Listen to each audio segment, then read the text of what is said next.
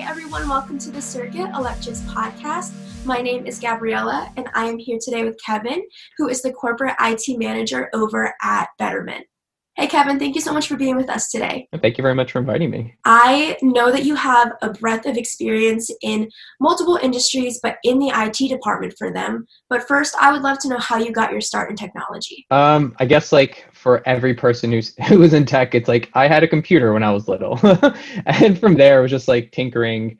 And I didn't really get my foot into the tech industry until it was my freshman year of college, and I worked in the IT department for a semester. And then I didn't really get an IT job or a job in technology until, when was that? 2007, I think. And that was a receptionist at a managed service provider. And there they asked me oh, you did IT at a school years ago. Do you want to help us or something? So I'm yeah, if it gets me more money, sounds good. And then from there, it just snowballed. And I know something that we discussed a lot is you working IT in multiple industries. So what were the technological needs for each one and how did they differ? When I first started, I was at a MSP that placed me at a school district. This is my first foray into any type of virtualization. So they used Citrix, which is the big person virtualization at that time. We're talking 10 years ago. And that was really interesting because the school only has a finite budget. It's not like a corporate place where they have millions of dollars for technology. They're given a very small budget, and it's you got to make the best of what you got. And virtualization was the hugest thing for the school because they could just repurpose old hardware and run, more latest and greatest OSs and tools on there. Leaving from there, I went to another managed service provider. And what was interesting, this is I'm no more education, but now it's architectural firms, there's vesting firms, there's art galleries, and each of them just had drastic needs from the other. All needs mail. That's the one thing that sticks with all of them, email and Office. After that, it's I need a computer that needs to run Rhino or needs to do AutoCAD compared to a person who just needs to inventory pieces of art that comes through. So each place just had drastic needs from the other, and it was interesting to be the MSP where I got to see these different needs from all of them. And then I made my way into just corporate IT itself. And this was at a ad tech company. And that was my first foray into laptops being a thing for folks. It was no more desktops. So it was cool because it's no more having to fix computers after hours or let me get parts together and make this thing work. It's oh, it doesn't work. Call the manufacturer, send it to AppleCare, send it to Dell, send it to Lenovo. Here's another laptop. And that was it. They're we're done. We're finished from there. And then stepping into fintech now, and the big thing here is just I never dealt with so many audits that come through and so many things we have to be careful with, whether it's a FINRA or SEC thing. It's drastic then from doing ad tech where there was no real worries about am I going to break something that's against US law? This is way different. It's great because it allows you to have more structure. So it's interesting from each tech, from each industry to the other.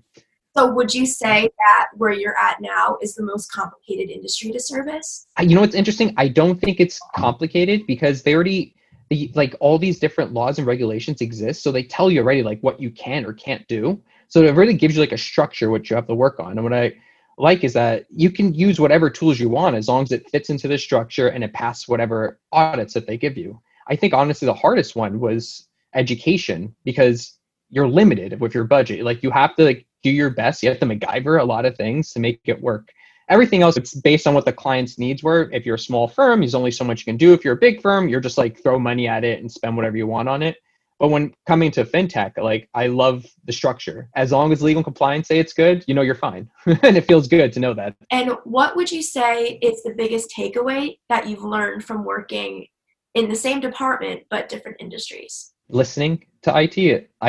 I went through different places that they didn't care for input from IT, and then eventually bites them in the butt.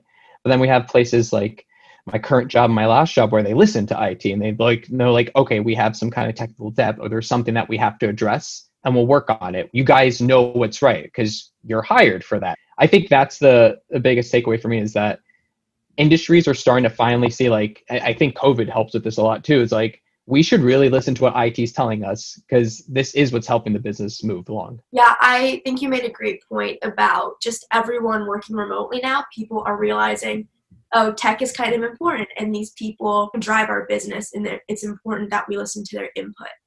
And given your experience and knowledge in the IT industry specifically during this time that we're living in, what do you believe the future of remote work is for all different industries, not only tech companies? So I really think that it's going to be more of a cultural look on it and seeing how each individual person can work from home.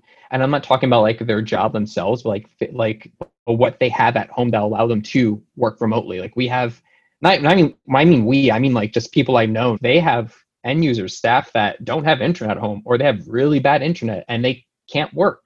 So I think it's going to be the big change for all industries, just realize and spend some more on their staff and give them the ability to like have this opportunity to continue working with them. So I know we talked about how you have this breadth of experience in IT, and I would love to know why you not only switched companies, but you also switched industries.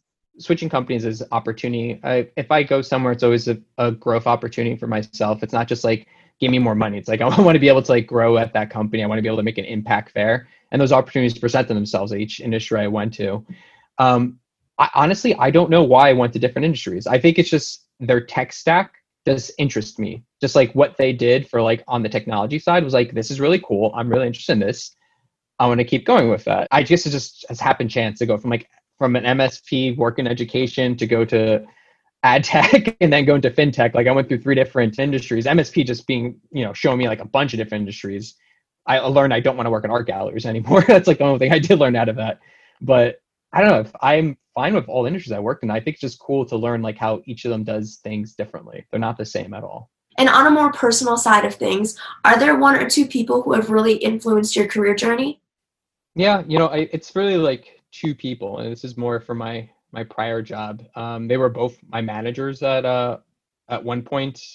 She was my manager when I first started, and then he was my manager near the tail end of my time at Intersection. And they were really good at like making me a better manager, and they taught me a lot when it came to like the soft skills and they came to like how to manage folks in general. Don't get me wrong, they also taught me tech things as well, but those I feel like I myself can pick it up from other people. It's just those 2 folks, Sarah and Craig, they're the ones who like really showed me like how to be a good manager, how to approach situations, how not to approach a situation. And even outside that, like how to interact with the other departments, especially when it's like at where I'm at Betterment, where I'm the head of the IT department, and I have to interact with other folks and just kind of tell them like the pros and cons of something they want to do. Like I learned from these folks in the past, like how to have these conversations. So it's not ending the meeting with a distaste in anyone's mouth. Like meeting ends and everyone's happy with what we're going to go with. And now I'm genuinely curious about your answer to this question because you've probably worked with both kinds of operating systems, but are you Mac or Windows? I still don't know. I like Chrome OS, if I can add that into the mix a lot. I just made a PC the other day for gaming, and obviously it's a Windows machine, and I was like, wow, I really miss Windows. But I feel like pick up any computer and you can use Zoom or Gmail, you're set. Personal life, I like PC, and in professional life, I like Mac. I believe that is all I have for you today, though. Thank you so much for joining me and sharing. I loved learning about the different industries. I think doing the circuit lately has taught me that each one is so different, and normally it's like each guest is familiar with one industry, so it is so cool to have one guest who's familiar with 5 or 6 industries. So thank you so much for sharing today, Kevin. No, absolutely. Thank you so much for having me on.